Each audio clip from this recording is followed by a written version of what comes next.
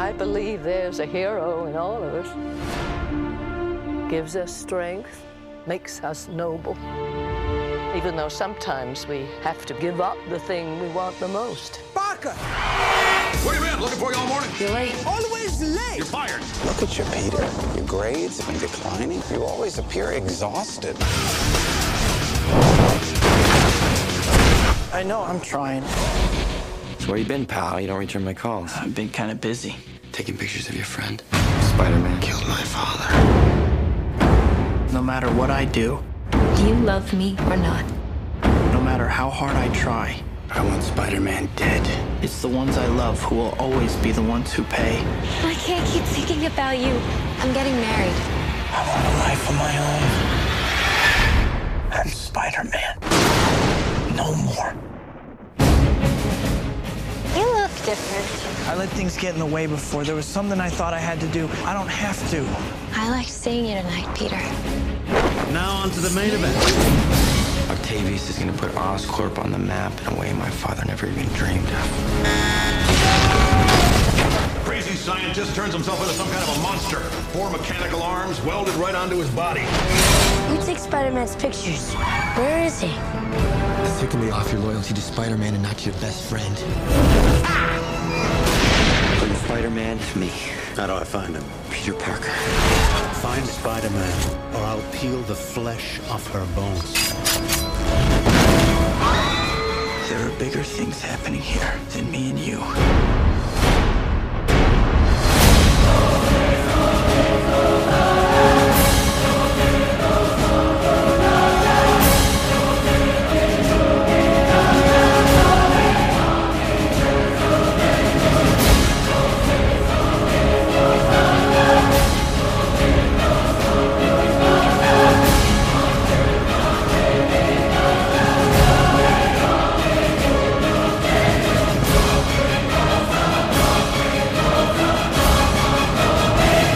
Let's see who's behind the mask.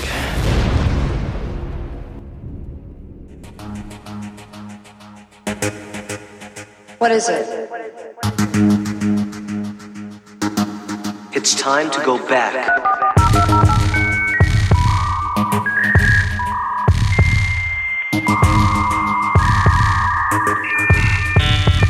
Welcome.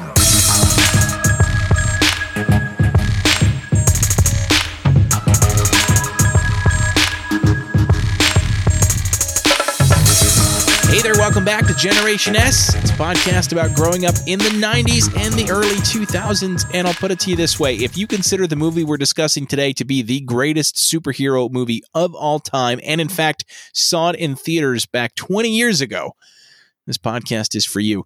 I'm Dan Kemp, joined once again by future best-selling author and good friend of mine, Mr. Odeon Levy. What's up, man? What's going on, man? Not too much, buddy. We're back for part 2 of Spider-Man. You excited? I can't believe a whole week has passed and I haven't been able to talk about this, so I'm driving everybody crazy. Yeah, I'm excited. So I think this is probably the one I was looking forward to most to discussing because I don't know. I was going to say like it's my favorite, but as soon as I said that out loud, I'm like, is it though? I feel like I like them all pretty equally for different reasons, but I understand why people see this as the greatest of the Spider-Man, Raimi trilogy. I'll ask you up front, what are your thoughts? How do you rank this one among the other two? It is the best, in my honest opinion. I know the last one we said, I saw the other one like 6 times in the theaters. I didn't go a crazy amount of time for this theater. Well, this one when it came out in the theaters, because at that point I realized that, it's going to come out on DVD. It's no need to freak out. We got the sequel we were looking for. So that was good for me. What made me, what made me mad was that it was such a good sequel that it literally showed you could make trilogies or make like successful movies to superhero movies, because most superhero movies, the sequel fell flat because they couldn't capture that lightning in a bottle twice. And I think this was the first one that I can even remember where I sat there going, this is possibly better than the first one. How is that possible? Well, and I have a theory to that, actually. Now that you mention it, I have a theory as to why that is. And it's because the first film in this trilogy had a true beginning and a true end where the story was wrapped up, but it did it in a way that made you want to see the next chapter in the next story. right? So bad examples of movies where you didn't necessarily care what happened next, as far as superhero movies go. And not that you didn't care, but we'll go back to, we did this last week, Batman, right? So the original Batman, 1989, with Jack Nicholson, Michael Keaton, fantastic movie, had a definitive ending. Okay, we're good. Batman's going to defend Gotham. We're moving on. That was it. If we never saw another Batman movie, we knew what Batman was doing, right? That's it. That's all we had. That's all we needed.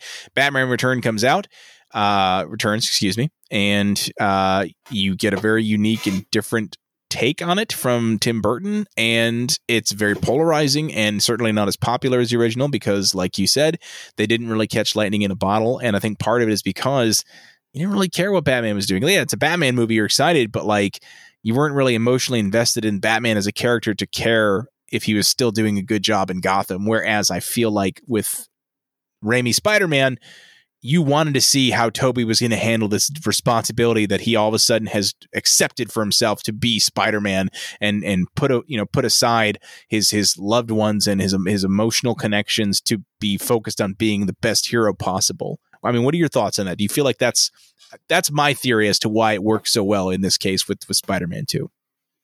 I think it's dangerous how you and I don't talk to this depth on a normal everyday basis and how much close this is to what we're thinking. So you're going to laugh. I saw Batman Returns over Christmas break because I was sitting there like, I have some fuzzy memories about it. I'm going to break this down for you. So Norman Osborn, voices in his head, becomes, Goblin, whatever, dies, definitive end, right? Joker was, I think his name was like Joe Cool or something like that. He fell into a vat, became Joker, whatever. He doesn't die. He just hangs out or whatever. And that was your definitive end. Well, he does die at the end of that one. Remember, he falls off. No, he falls off the building. He dies. Like, then I think people pissed up because you can't bring him back. He's dead. Yeah, that was the thing, because I'm thinking of the other Joker from Heath Ledger's the other Batman series. Heath Ledger, yeah.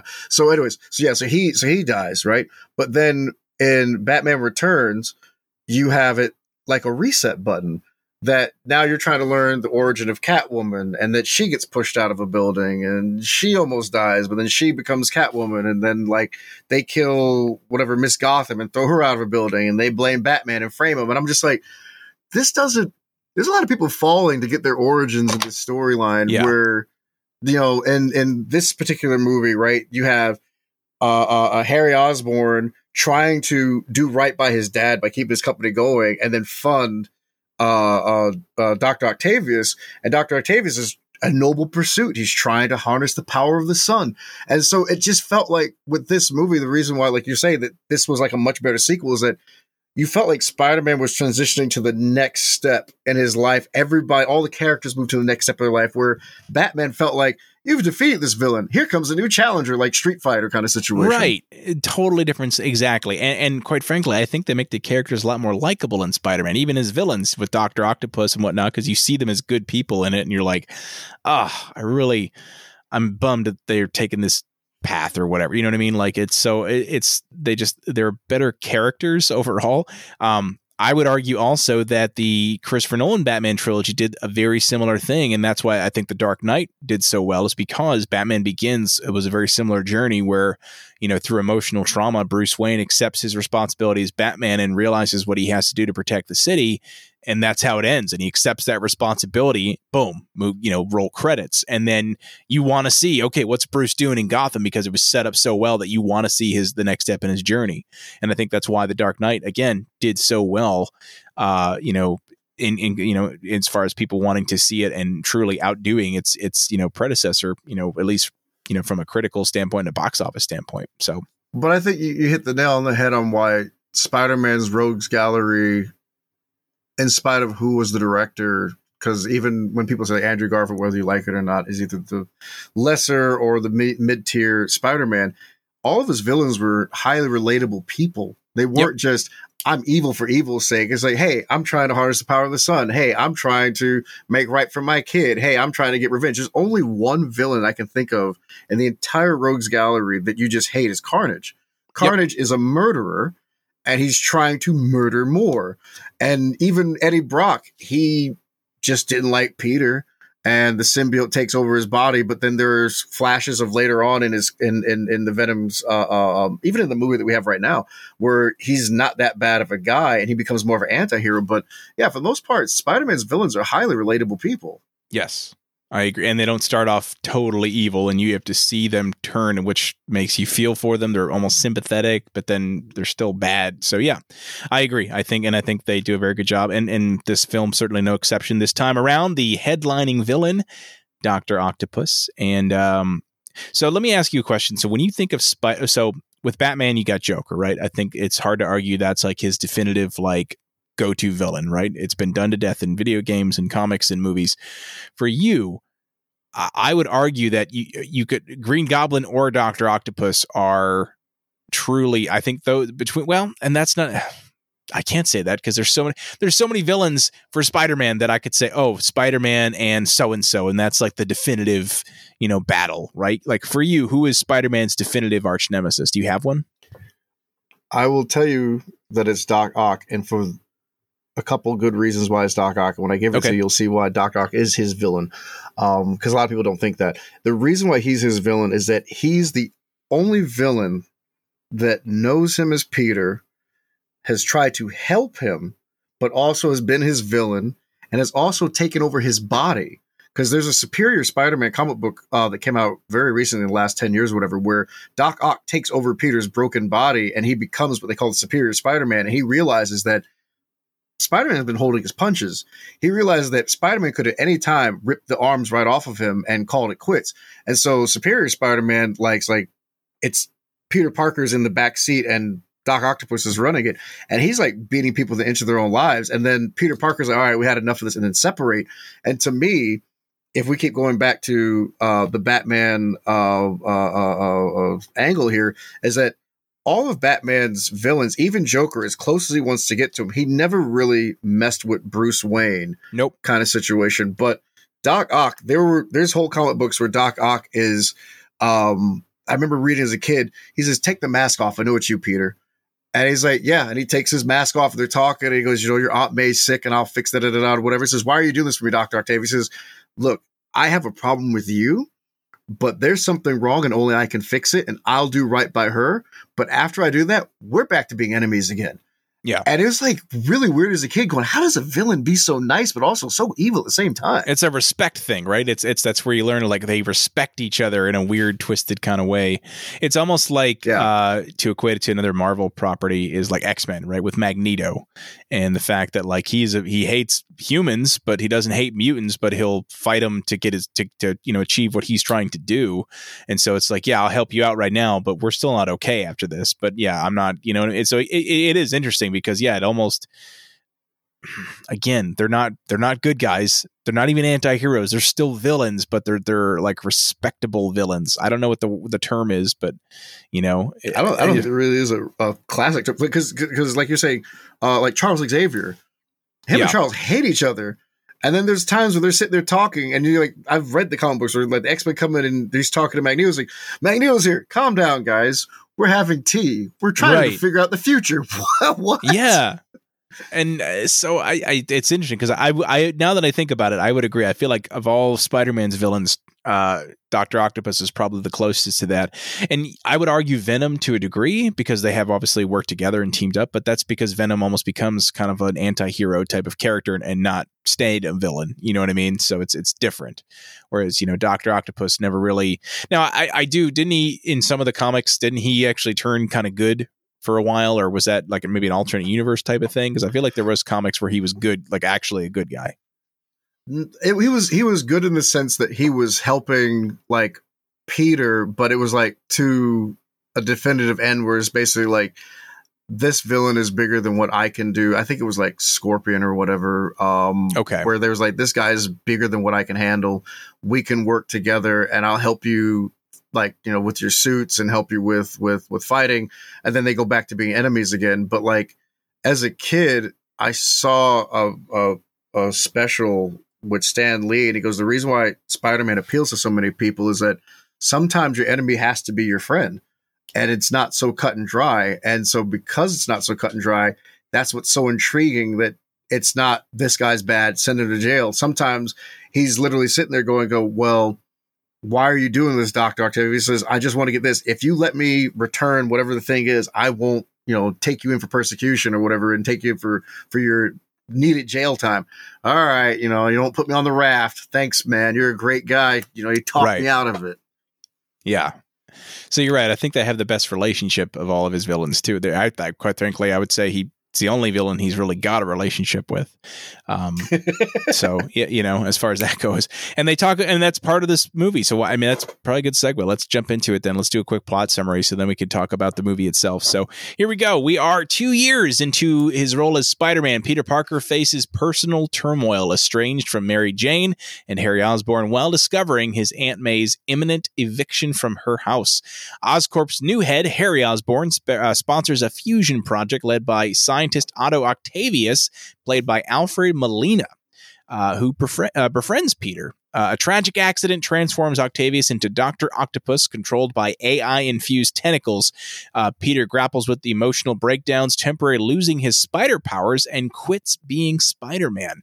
Dr. Octopus, seeking tritium, which is a very rare element in this movie, for his experiment, forces Harry to demand Spider-Man's capture.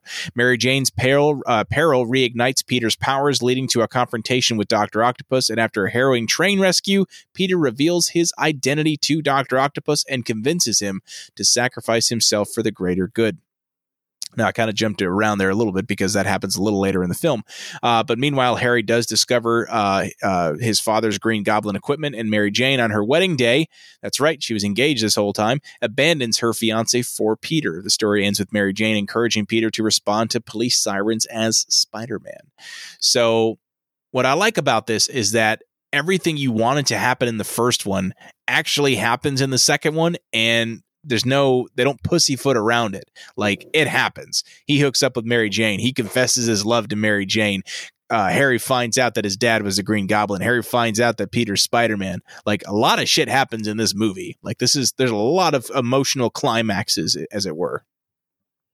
I was highly shocked at some of the director choices that Sam Raimi did in this movie, because you probably could have gotten 2 movies out of how much reveal happened. So, like, Harry's sitting there and he still wants the tritium and the power of the sun, and Doc Ock, even after going crazy, he goes, hey, if I give you Spider-Man for you to murder, will you give me the tritium? And Harry's like, hey, fair deal for me. And so it's like, right. There's all these things that you're going, because I remember watching the movie going, he's not going to find out he's Peter, because that's like anti-comic book. And when he found out, I was gutted, because I was like, how are you going to hide? Your best friend knows you so well. Right. Yeah. Well, and next week when we talk about Spider-Man 3, we talk about how he handles that. And I would argue it's one of the weaker parts of the movie. But again, we'll talk about that next week. But yeah. because once he finds out, they don't interact for the rest of the movie. Right. That's it. Like, they're not on screen together. You see Harry that one more time where he discovers his father's goblin, armor and all that stuff. And then, that's kind of the teaser for the next movie, which I appreciated. I thought that was very good. But yeah. So, you from that perspective, it brings you back because you want to see how they decided to handle the Peter and Harry relationship, because obviously nothing would ever, repair that, or so you think, until Spider-Man 3. Go ahead. No, go ahead. No, go ahead. So I was just going to say, I also, again, love the fact that, for the most of this, movie, Mary Jane is engaged to, funnily enough, J. Jonah Jameson's son, John J. Jameson, like he's like the junior or the third or whatever, right? John Jameson is, anyway, he's an astronaut. And, but the whole time Peter's trying to be friends with her and, really struggling with being able to balance being Spider-Man and with, his personal, friendships and whatnot. And everything's just going downhill. So basically, the better he is at being Spider-Man in this movie, the worse his personal life is. And so he finally gets to a point where, like a lot of us as people are, we get to a crossroads. We're like, okay, this thing that I'm doing every day that I'm supposed to be doing is not making me happy, and it's ruining my life in other ways. Do I keep doing this, or do I just say screw it and see what happens? And that's what he does. And that's a big, he throws the Spider-Man costume in the trash. And I know that's an iconic scene from straight from the comics, I believe, right? I forget which one, but what was the premise in the comics where you've got him thrown in the trash? It was the same type of thing. He was tired of being the hero because it meant he had to give up so much. And yes. Okay. I think they used the same line from the comic book. I don't want to be Spider-Man ever again. He threw the spider suit away or whatever. Yeah, I'm Spider-Man no more, I think is how he does it or whatever.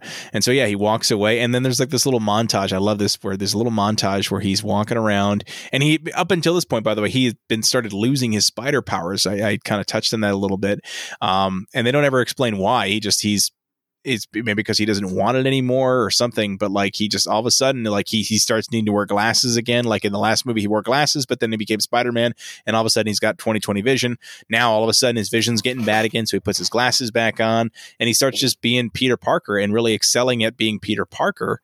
And all of a sudden things are starting to click for him, right? Where he's able to, excuse me, he's able to really strike up a relationship with Mary Jane, and you see like, oh, is this going to turn into something? He starts doing really well in school, because that was the whole thing in the last one, and is like he's in school and he's always late for class. He's failing tests because he's not studying because he's too busy being Spider-Man, and so you see him start to pass all of his classes, and so it's going good, and he's like, oh yeah, I made the right choice not being Spider-Man anymore. And then all of a sudden, when he's faced with a very near-death experience where Dr. Octopus attacks Peter and Mary Jane in a coffee shop, all of a sudden he gets his spider abilities back, and he's like, nah, it was almost like a wake-up call. Like, yeah, that was a fun little side vacation, but don't forget who you are. You're Spider-Man, and you have a responsibility. Yeah, so the suit, the reason why he lost his powers was stress. And so, like we talked about in the previous podcast episode, there was that his suit, not a suit, but his suit doesn't have web shooters. It was organic, right? And I think that Sam Raimi was trying to lean into that it's all a part of him, because as he was stressed out, right, he started losing his powers. He couldn't hang onto the walls anymore. He couldn't shoot webbing anymore. That's why his vision was getting poor again, because that stress pushed all that away from him. And you're right, as he started getting back into it. But I think the other thing that you stumbled on it is that I think people missed is that was Dr. Connors, the lizard. That's right. Was his teacher, his professor. Exactly. And I think that what they were trying to do, because obviously they didn't do it in this series, was that they were trying to set up his next hero to fall in front of him, right? Because he befriended Dr. Octavius, he becomes Doc Ock, right? Now that's his villain. He then started befriending Dr. Connors, because he was missing his arm at the time, and he was talking about, we're doing research. And so in my mind, I literally thought, they're setting up for Dr. Connors to be a lizard. I said, man, all of his heroes try to murder him later. Right. Exactly. And so because I remember, obviously Spider-Man 4 never happened, or at least not yet.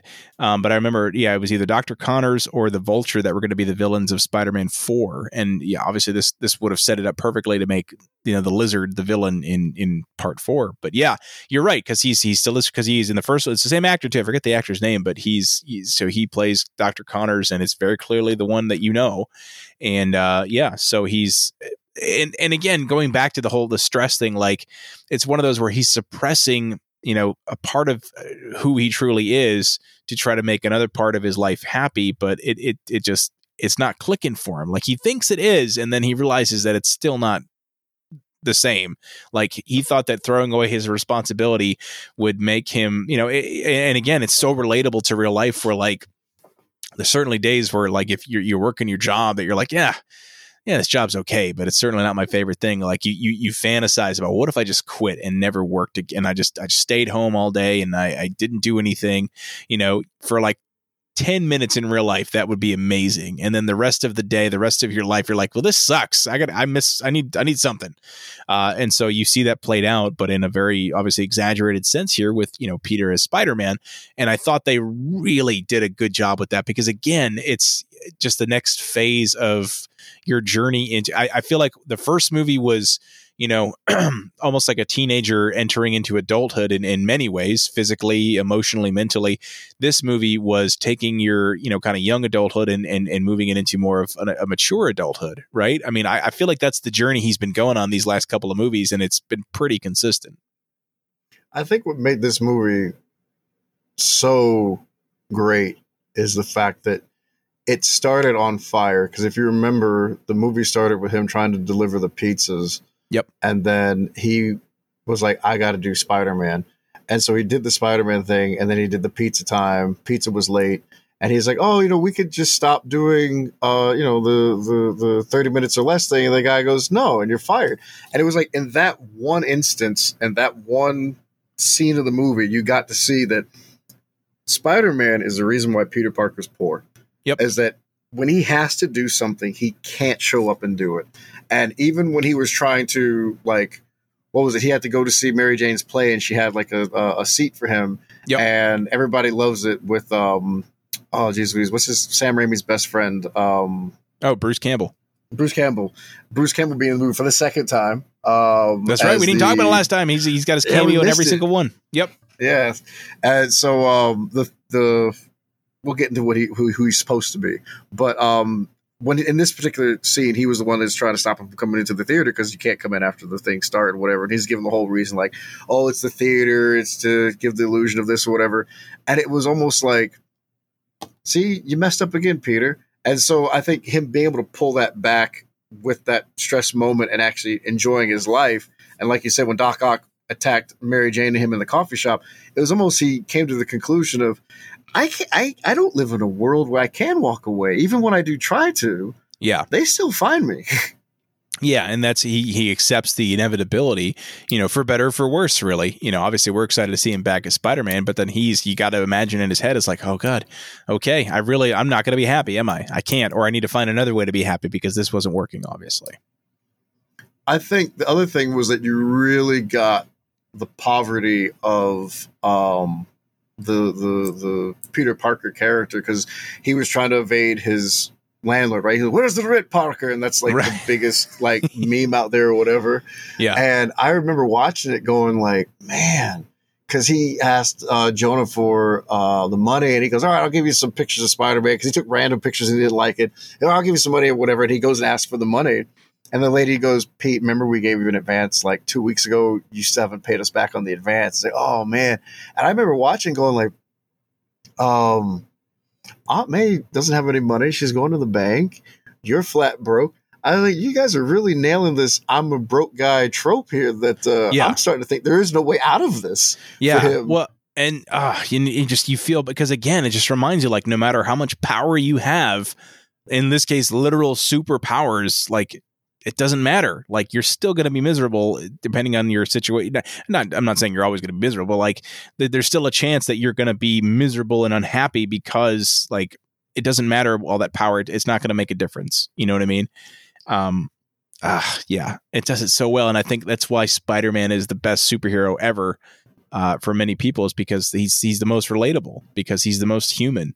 While at the same time being the most extraordinary from a powers perspective. He's badass, but he's so real on that kind of that human level. I think one of the things that's funny to me is that if you just remember the first movie, the complaint was the Green Goblin and the helmet, and that Doc Ock is just his face. He's not hiding his identity the entire movie.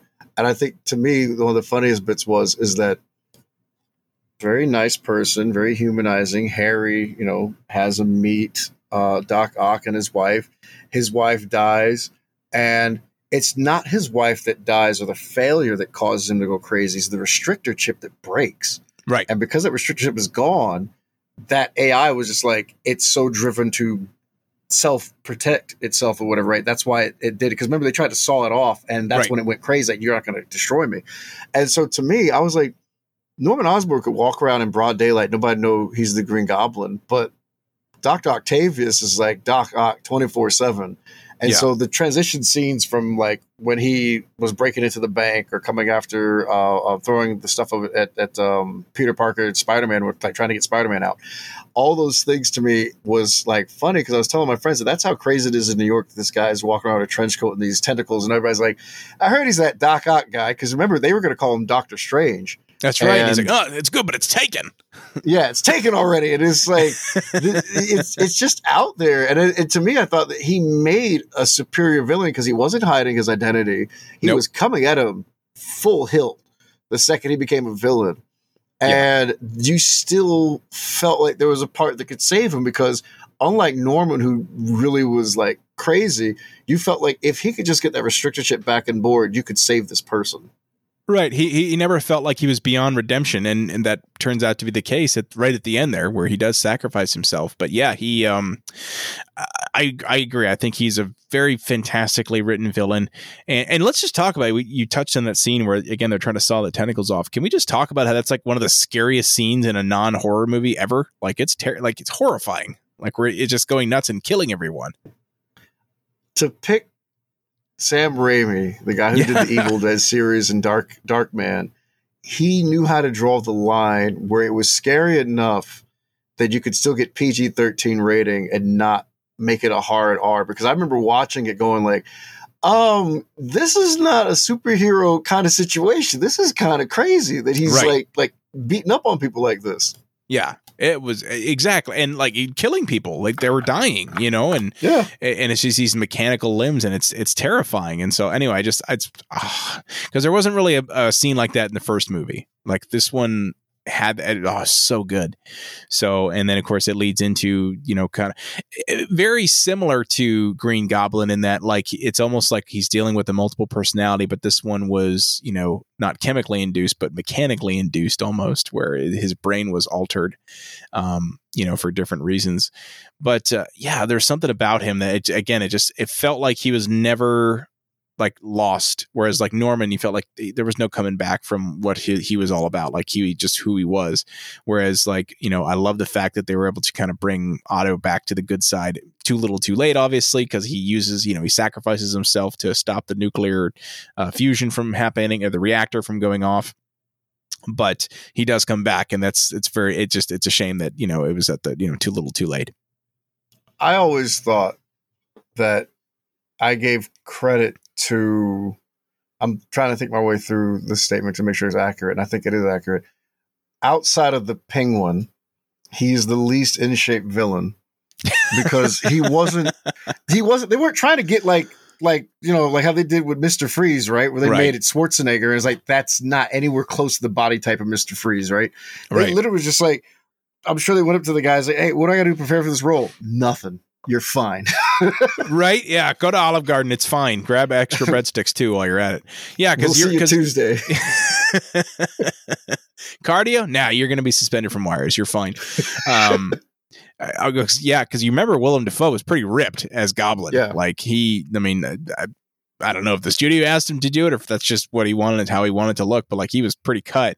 And then, you got Doc Ock, who's just literally a middle-aged dude, looks pretty normal, and then he's even more of a crazy psychopath than Goblin was in a lot of ways. And it just and it wasn't because he was physically intimidating, but not because of his six-pack abs, because he didn't have them. Yeah.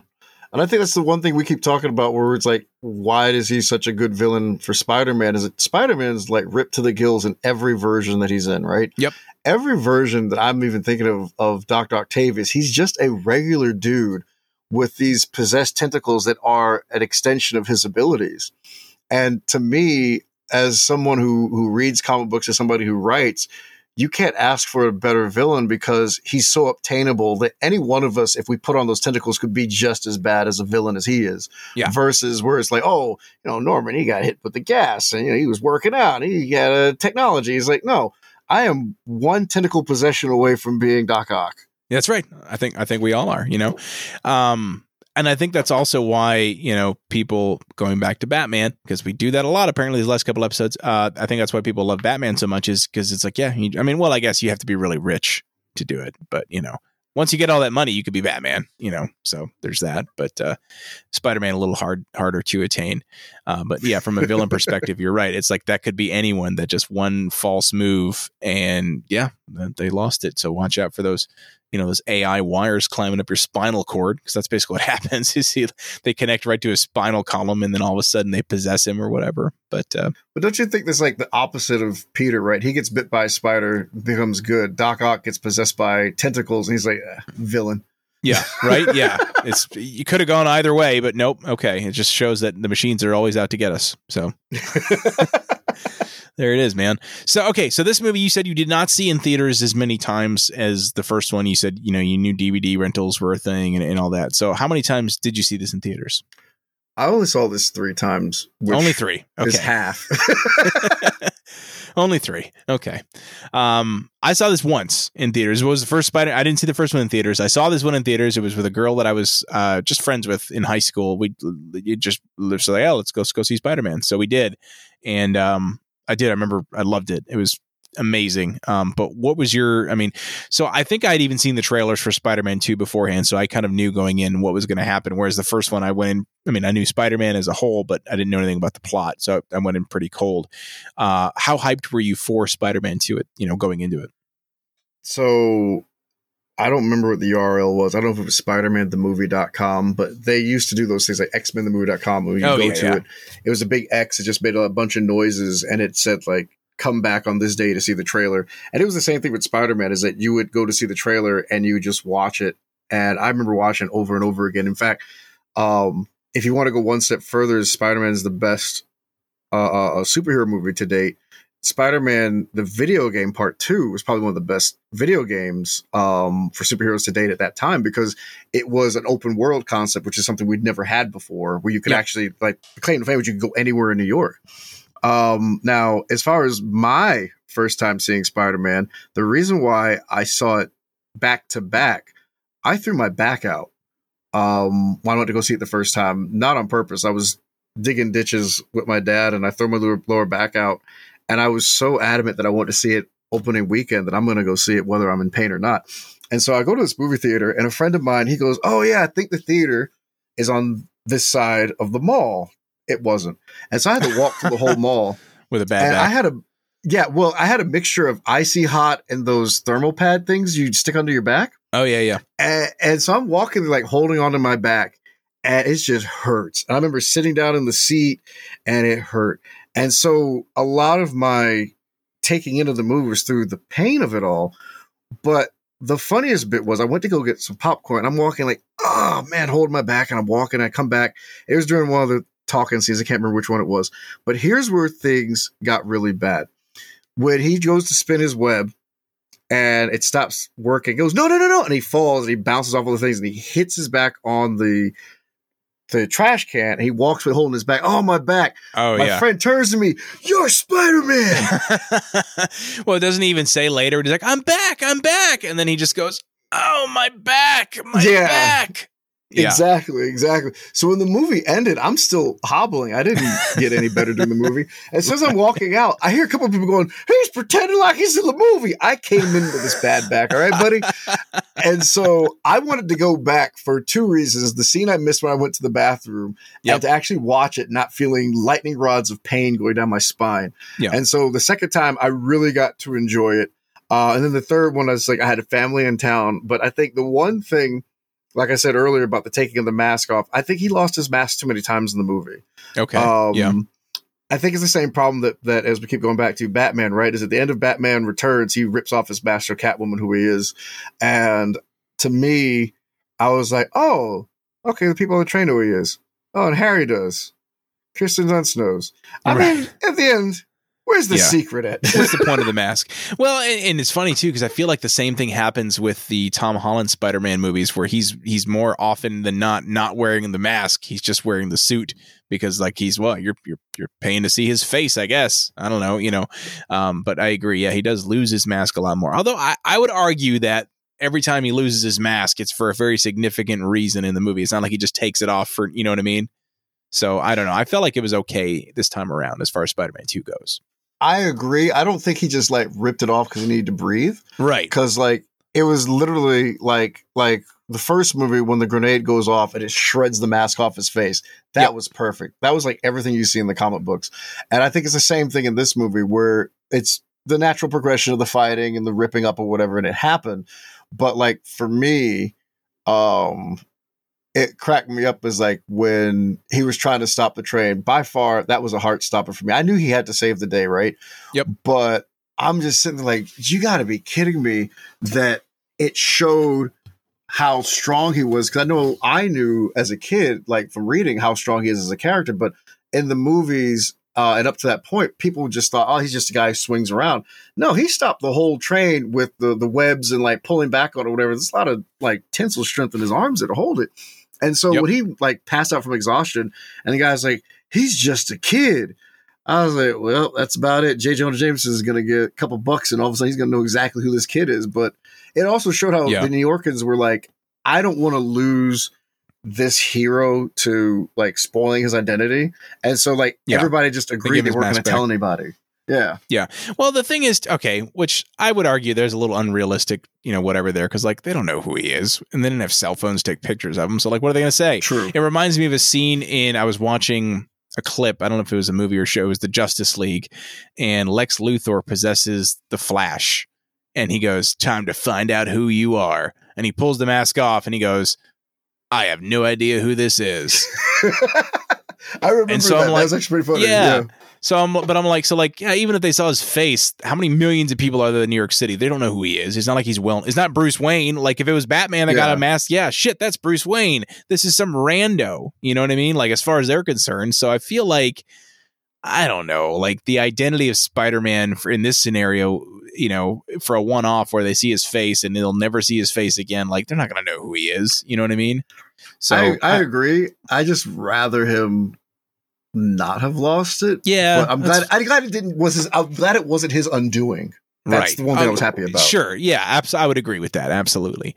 Now, one of the things we talked about last time around was seeing actors in movies that you forgot were in that or like earlier movies. Do you recognize any people in this film that ended up becoming very famous later on? I have one in particular, but I'd like to know if you found any too. I don't know if it's the same guy I'm thinking of. It's the guy in the elevator that he was in that I Love the 90s, I Love the 80s TV series or whatever. Hal Sparks. Hal Sparks. There you go, Hal Sparks. Yeah. That's the only person. Not who I was thinking of. That's the only one? Okay, who? All right, I have another one for you. So Aunt May and Peter are at the bank, and they're talking to the bank teller. And do you remember who played the bank teller? No. Joel McHale. Oh, man. You know what? Now that I think about it, his personality fits bank teller.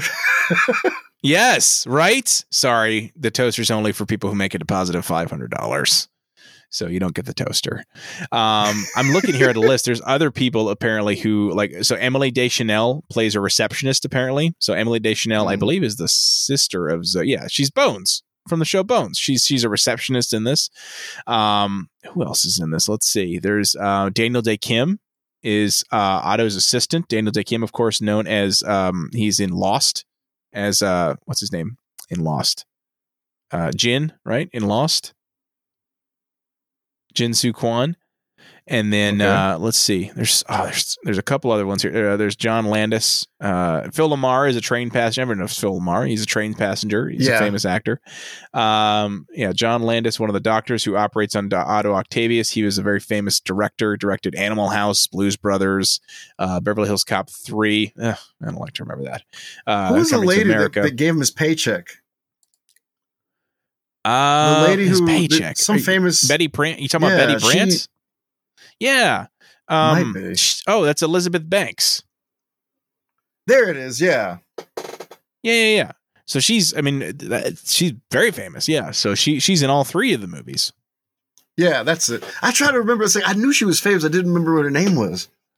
Yeah. So there it is, man. Yeah. Betty. It's Elizabeth Banks. So, good stuff. It's such a good movie, man. And so you mentioned, you played the video game. I never played the video game. So was it good? There was a lot of repetitive like missions as you would imagine from back then, but it was really awesome to be able to like be on top of like, let's say the Empire State Building and just jump off and fall to the ground and spin webs and everything. And it was just so weird. I remember having an Xbox and moving on to the 360 and keeping the Xbox just so I could play the Spider-Man game. It was original Xbox game only? No, it came on Xbox and PlayStation. I just was like an Xbox diehard at the time. Oh, but what I'm saying, it wasn't the PS3, Xbox 360 that didn't make it for that generation of consoles. No, they didn't do it. They told you could was it when you backwards compatible? Backwards compatible. And when I put it in, you got to the Bruce Campbell like tutorial, and as soon as you finished the tutorial, the whole thing went gray and you couldn't go any further. Oh, so I was like, all right, that's the end annoying. of that. Yeah, right. Jeez. Yeah, no, I never played it. I've always heard that it was, up until probably the one that came out a few years ago was the best Spider-Man game as far as anyone was concerned, because it did open world properly. It had good web swinging mechanics, and all that fun stuff. But so I'm looking here, by the way, and fun fact, the box office for this movie, though this movie is considered superior to the first Spider movie in many ways, actually made less money overall at the box office than the first Spider-Man movie. Did you know that? I heard that. I think the shine was off of it, right? Because I think there were a lot of people like me who just couldn't believe you could see somebody swinging webs between the buildings or whatever, that now that you could see it could be done. Yeah. Just less of a need to want to watch it. Yeah. But still, I would agree, because it made like $100 million less almost than the first Spider-Man movie. Like, it was pretty significant. And then I think Spider-Man 3 ended up making more. So I don't know. Actually, I'll tell you real quick. That's true. I'm going to be so sad. Let's see. So I said $790 for Spider-Man 2, $895 for Spider-Man 3. So yeah, I went back up and I think it was beat by, I think it beat Spider-Man 1 actually. So Spider-Man 3 is the highest grossing, for better or for worse. So. Oh man, I can say that movies that came out that summer was like, let's Shrek talk about those 2. real quick. Okay. Yeah, you got the Shrek 2, Harry Potter, and the Prisoner was it Azkaban? Azkaban, yep. Day After Tomorrow, I, Robot, and The Bourne Supremacy, which we've talked about already. That's right. I was going to say, I remember one of the Bourne movies came out the same year. Yeah, I can say, I think Shrek 2, I was actually talking to my wife about that, is that during that early time frame of the early 2000s, we started getting movies that we'd never seen before. Like Spider-Man was like a good superhero movie you could take people to go see and they enjoy it. Shrek was a kid's movie that really wasn't for kids. And so I remember going to see like Shrek 2 and I, Robot and Day After Tomorrow. But if you ask me of all those movies, which one stuck in my mind as being the best, it's still Spider-Man 2. Only because I just remember just enjoying, like when I looked up for this podcast, I, Robot came in the same year. I'm like, I can't even believe it. I think Fox ruined it for me because it came on like FX every day for like, I don't know, a whole summer. Right. So they played to the point where I didn't even want to see it anymore. But for this one, it felt timeless. Every time I saw it like on TBS, I'll sign up for it, man. I already know what's happening, but I'm ready. That's right. Absolutely. Now, remember we talked the first time you saw the trailer for the first one. You couldn't remember the movie you saw in theaters, but you remembered the trailer and it got you hyped. So in this case, do you remember where the trailer first came out for Spider-Man 2? Do you remember what movie it was first shown in front of? I know it was an action I have it in movie. front of me. I have it in front of me here. I'm curious as if you remember. I don't remember what it is. Go ahead and give it to me. What is it? So the first, according to Wikipedia, the first teaser trailer for Spider-Man 2 was released in December of 2003, and it was part of the screenings of The Lord of the Rings: Return of the King. Definitely did not see it for that. I've never watched Lord of the Rings. Oh, so, really? Okay. Yeah. Well, then we won't talk about those in a future episode together. Then. No, it'd be great. I'll be completely lost the entire time. Absolutely. Yeah. No, I if you would have said like, maybe I think Blade 2 came out before this one, right? Did it? I don't remember. I haven't seen Blade 2. I've only seen the first one, and that was years ago. Oh wow, 2 wasn't bad, but it wasn't as good as 1 as as we said before. One of the things that blew me away though with this movie was not only the losing of the powers, but the other love interests were the I guess Bulgarian girl who lived in the building Ursula with or Peter. whatever. Ursula, yeah, there it is. Yeah, and she kept saying, "So, hey Pete, how's it going?" And in my mind, I thought, "Are we actually going to see a different love interest?" And it didn't happen. But a part of me wished that it could have, because I was like, "Pete, come on, man, she's moved on. This lady here, she doesn't care you're broke. This is the type of people you want to hang out with, right?" Yeah, she was a smoke show too, man. She was hot. I mean, as far as you know what I mean? Like she was, yeah. And so they teased that, right? And you're like, oh, you kind of want it to, and then it just never does. And I don't know. I guess on one hand, it shows, well, Peter really is, as we talked about last time, like he is dedicated to Mary Jane. But like, you're like, damn, if that were me, what would I have done? And I almost wonder if that's why they put that in there, that character to say, hey, as the viewer, what would you do in Peter's case? Would you go for it? You got this, like, I mean, she's ready. She's ready for you, man. Or are you going to keep going after the girl of your dreams? And, that's what he does. Another weird thing that came out in this movie, which I thought was a nice furnish, was the original Spider-Man song was sung by that lady on the violin. It was off key. It was absolutely horrible. But for somebody who grew up watching the show, I was like, all right, good job. You found a way to like that wasn't in the first one. There. I don't think it was. I thought it was in the first one where they're doing the whole montage. But no, they had a guy singing it, but it was in like a weird style or something. But I remember, I don't know, maybe not. I remember her singing it in this one, yeah, because he like sees her. It was like on the subway or whatever, right? Or in this subway station or something. It was after he got out of the movie theater and the girl that she was singing. Yeah. Okay. Yeah. There it is.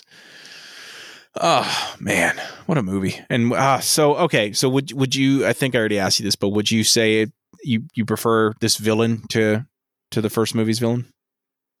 When I had the ability to show my kids any Spider-Man movie that came out, it was this one I started off with because it was the low point of entry. They didn't have to live through him getting, because I think all that drama stuff would be lost on them. Yeah. And they were definitely into it. Like when Aunt May was hitting Dr. Ock with the umbrella, I remember my daughter was looking at me, it's like, yeah, she's got to stop that bad guy or whatever. Like everybody was just emotionally invested that he was triumphing over evil in spite of all the shortcomings. And I think as far as heroes go, I don't know, because technically Thor didn't have his powers in the first movie because he was banished from having his powers. Oh, he had him at first, and then he lost him like a video game character, and he had to earn him back. Yeah. I don't think anybody had like his type of story arc. I'm trying to think my way through it now. I'm sure they're close up until to that point. I don't know, because I'm trying to think of even like X-Men where he had like they lose their powers, but that was the third one. So no, I don't really think. Yeah, I think this was pretty unique at the time of like him losing his powers and having to just go through life without them. And I don't think, as far as I can remember in the comic books, I don't think he's ever lost his powers. I know he's walked away and said, I don't want to do this anymore, but I don't ever think he's ever like tried to stick to walls. So I can't do this anymore. Right. So to me, I think that's what made it the second movie amped up. Cause like we keep comparing it to Batman. Let's change it up here, right? Let's compare it to Superman 2, right? And in Superman 2, he's just Superman again, and you don't really feel like anything much different because that's when he fought the Kryptonians, right? In part 2? Yeah. And so you kind of like, okay, he's got to fight Kryptonians instead of like a missile. But even then he cheated because he still lost, and then he reversed time kind of situation. Yeah, totally. Yeah, it's a bit of a cop-out, if I recall. But I feel like this did amazing work with trying to find a way to know that this is the stuff that was in the past and the sequels you had in the past to try to make it in a way where you could have missed the first movie. You got that hint of a flashback with Uncle Ben dying, and you could have just rolled into this and not have seen the first one and been completely fine. Been fine. Yep, I agree wholeheartedly. And in fact, one of the things we haven't really touched on is Peter's relationship with Aunt May in this one, because it does falter a little bit, and that's where, it falters at a time where Peter thinks he's moved on from Spider-Man and is happy. That's when he confesses to Aunt May that he saw when Ben died, and and like he didn't save him or whatever, and she like just walks away from him. And that's like the most devastating for me. That's like one of the most devastating scenes of the whole movie, because this is a woman that like loved him unconditionally, and all of a sudden she's so disappointed in him, and you feel so bad for him. And it's at a time where he thinks that he has everything now, that he doesn't have to stress about being Spider-Man anymore, but he's still not able to be happy. And I think that's one of the problems he has as a character, which makes him so beloved by millions, is the fact that he doesn't know how to navigate any part of his life successfully, which is something we all can like line ourselves up with. Because to me, I was like, Bruce Wayne can't have a bad day, because you sit there, oh, Alfred, the Joker got away, but I'm still a billionaire. Right. Yeah. He doesn't have to worry about rent, even though the Joker, exactly. Whereas Peter, even if he has the best day as Spider-Man and catches all the bad guys, like he still can't pay rent. Like what's, and even worse than that is that like, think about how bad his life is that he's sitting there and he goes, hey, look, Jonah, I'm going to take pictures of your son. I'm going to take pictures of like these people out there protesting. If you give me Spider-Man pictures, I'll give you some money. Yeah, but every time I give you pictures of Spider-Man, hear me out, you write bad articles about him. Yeah, what's the problem? Right. I have a vested interest not to be enemy number one. Right. Exactly. Yeah. So, it's a good dynamic. It is. I love it so much. I want to rewatch these. I think I'm going to rewatch. I haven't rewatched them in a long time. I think it's time. It's my wife's favorite trilogy. We need to touch on J.K. Simmons. He's back again. Continually morphing of his character, because he was really sad. Because remember, Robbie came in with the Spider-Man suit in a bag, and he was mad that Spider-Man was gone. And he's like, I can't believe he's gone. This is it. This is going on. And then, Peter Parker in the window uses web, grabs a suit off the wall. He's back. He's a menace. He's a criminal. Suit. You know what it reminded me of a scene from the 1992 Royal Rumble where Roddy Piper starts helping out Ric Flair, and he's like, I knew it. It's a kilt. I know why you're wearing it. I get it. And then all of a sudden he punches Ric Flair in the face. He goes, oh, you skirt wearing freak. Channeling Bobby the Brain Heenan there. Did you ever watch the deleted scene of him trying on the Spider-Man suit? Yes. And I tell you what, I was like, they should have left it in. I would have enjoyed that too much, though. Oh, so, I mean, I get why they left it out just from a pacing standpoint, but and I got to tell you, man, I mean, J. Jonah Jameson looked pretty good in that suit. I'm going to be honest with you. He's a fit guy, which you learn later in other movies he's been in, but he was rocking that suit pretty comfortably, I would say. So in a alternate universe, Peter Parker becomes the man in the chair, and J. Jonah Jameson was one who got bit by the spider. Oh, really? And so I'm going to tell you this because I just learned this. It's one of the funniest things I've ever heard. J. Jonah Jameson is the reporter and Peter Parker's the photographer. Jay gets bit by the spider. And so he's putting something over his face to hide his identity, saving the day. And so Peter Parker's the man in the seat. And so he says, hey, Jonah, I had an idea. It's like, what? Well, you were bit by a spider. Why don't you go by Spider-Man? That's a dumb name. I'm going to go by Headline. So, I think his name was Headline, and he looks like a newspaper outfit or whatever. And I remember reading it, go, so help me. I think that's exactly what happened. That's amazing. That'd be terrific. All right, man. Anything else you want to touch on before we wrap this one up? I would say that we need to give more credit to Bruce Campbell for his cameo. Sadly, we didn't mention him in the last one, but the cameo that he did in this movie, I think, really stole the show as far as breaking the pacing and really showing how far off Peter Parker was. Because if everybody who I was with thought, oh, he's just going to open the door and sit down, and Bruce was being the villain, the dick in his way, right? You can't come in. You can't do this. And a friend of mine who knows Bruce Campbell from Evil Dead, he was like, this is the perfect street level villain to a Peter Parker character because he can't get around him no matter what he tries. Yeah.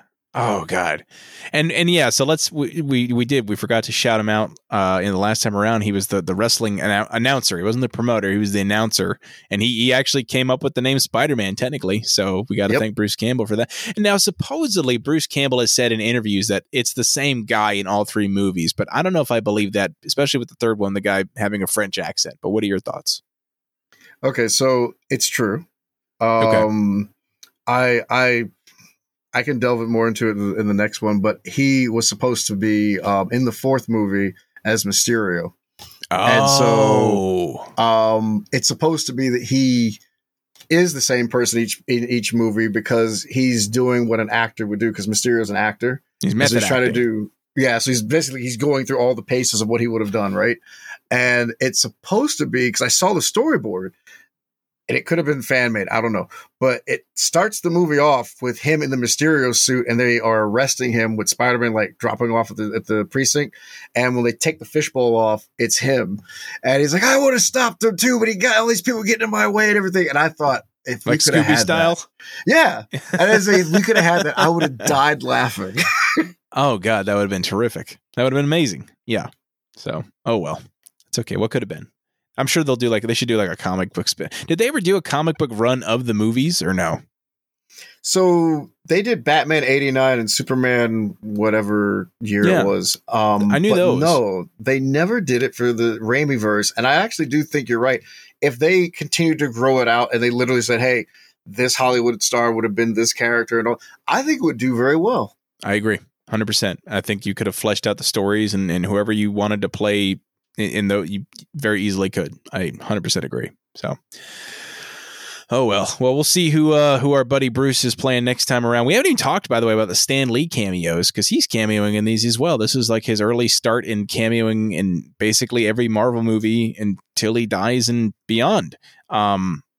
I'm trying to think who he is in this one, though. He's someone, and this is a big one because, again, Stan Lee, like his favorite superhero that he ever created was Spider-Man. So obviously these movies have significance for him. But isn't he like the next door neighbor or something? Or he's someone where he's telling Peter, like, oh, that Spider-Man's so great or something like that.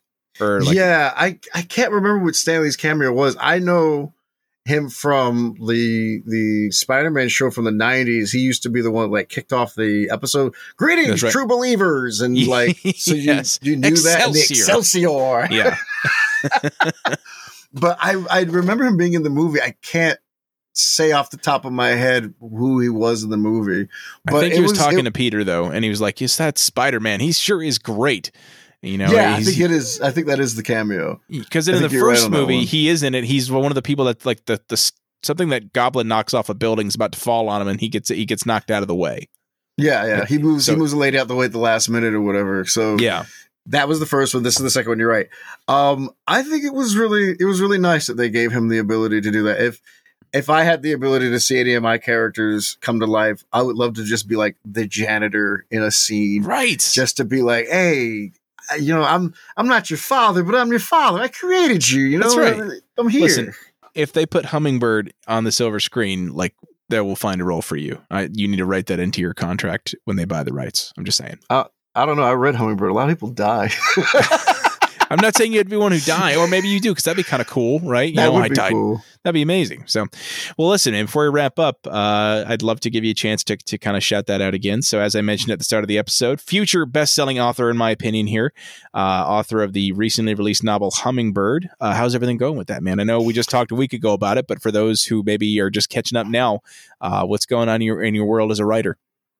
So we're going to be doing, and you can put this in the show notes if you like. There's going to be a thing where we're going to be giving away the book on Amazon. So I did that right after Christmas. And apparently Boxing Day is also called Stuff Your Kindle Day. I didn't know that. Huh. And I just put my book for free and like over 100 people downloaded it. Oh, nice. And so I'm trying to get it out there as many hands as possible. So I'll give you the promo link when it comes out. But yeah, we're trying to push it out to more people. I believe, I haven't checked earlier today, but we were at 25 reviews at a 4.7, 4.8 on Amazon. And so for up-and-coming author, especially indie published author, it's a really big deal to have such a high rating and to also have so many units moved. Yeah. The audiobook's coming along pretty well. You'll be one of the first people to like listen to it, make sure it sounds crisp. But absolutely, of course. You and I have talked about in the past that the follow-up novel, that if it still fits in your schedule, you give it a look-see. I'm sure I'll have the bandwidth if you want me. Yeah. Yeah. You got the voice for it, my man. You definitely do. Thank you. And I think it's one of those things that you just work so hard on it. And then when you take your head up for air and you see how much was accomplished, you're almost like, I did all that. Because yeah, man. The second book's done. I'm in my final reading of it, and I'm about halfway through the first act of the third book. And to me, it's just like, I got people right now on building me the actual like cover art for it, and it's just like it's all coming together. And so when the trilogy is done by the end of the year, my hope is to like do like a whole trilogy release party thing and posters, signings and stuff. But yeah, it's coming along nicely, and I'm just really happy to be able to actually do something like this and actually create something for people to enjoy. No, that's amazing, dude. I love it. I think, the closest I can relate to it is this podcast, right? It's something that I just thought of in my head and finally just did it, and seeing it come together. And it's one of the coolest feelings in the world, because it's something you truly built and you're able to show it off to the world, and people can consume whatever you've built, and you can truly share it with people. So that's amazing. And I'm happy for you, man. This is so awesome. And I'm more than honored to have you come on here and be able to share that with people. So hopefully, if you're listening to this, you check out his book. We will definitely have a link to it in the notes below. So just be on the lookout for that as well. Yeah, man. Very excited. Well, listen, we're going to go ahead and wrap up here, but we will be back next week for the thrilling conclusion to our Sam Raimi, Tobey Maguire Spider-Man trilogy with what is considered to be, by many, the worst, the low point of the Spider-Man trilogy. The box office dollars say otherwise, and I'll be honest, I might even say otherwise too, but we'll talk all about that next week. And before we wrap up, guys, as a reminder, make sure if you know somebody who likes the show, you're telling them all about it, you're sharing, you're spreading the good word about Generation S. We're only going to grow through those referrals. We don't really advertise anywhere other than here on the podcast.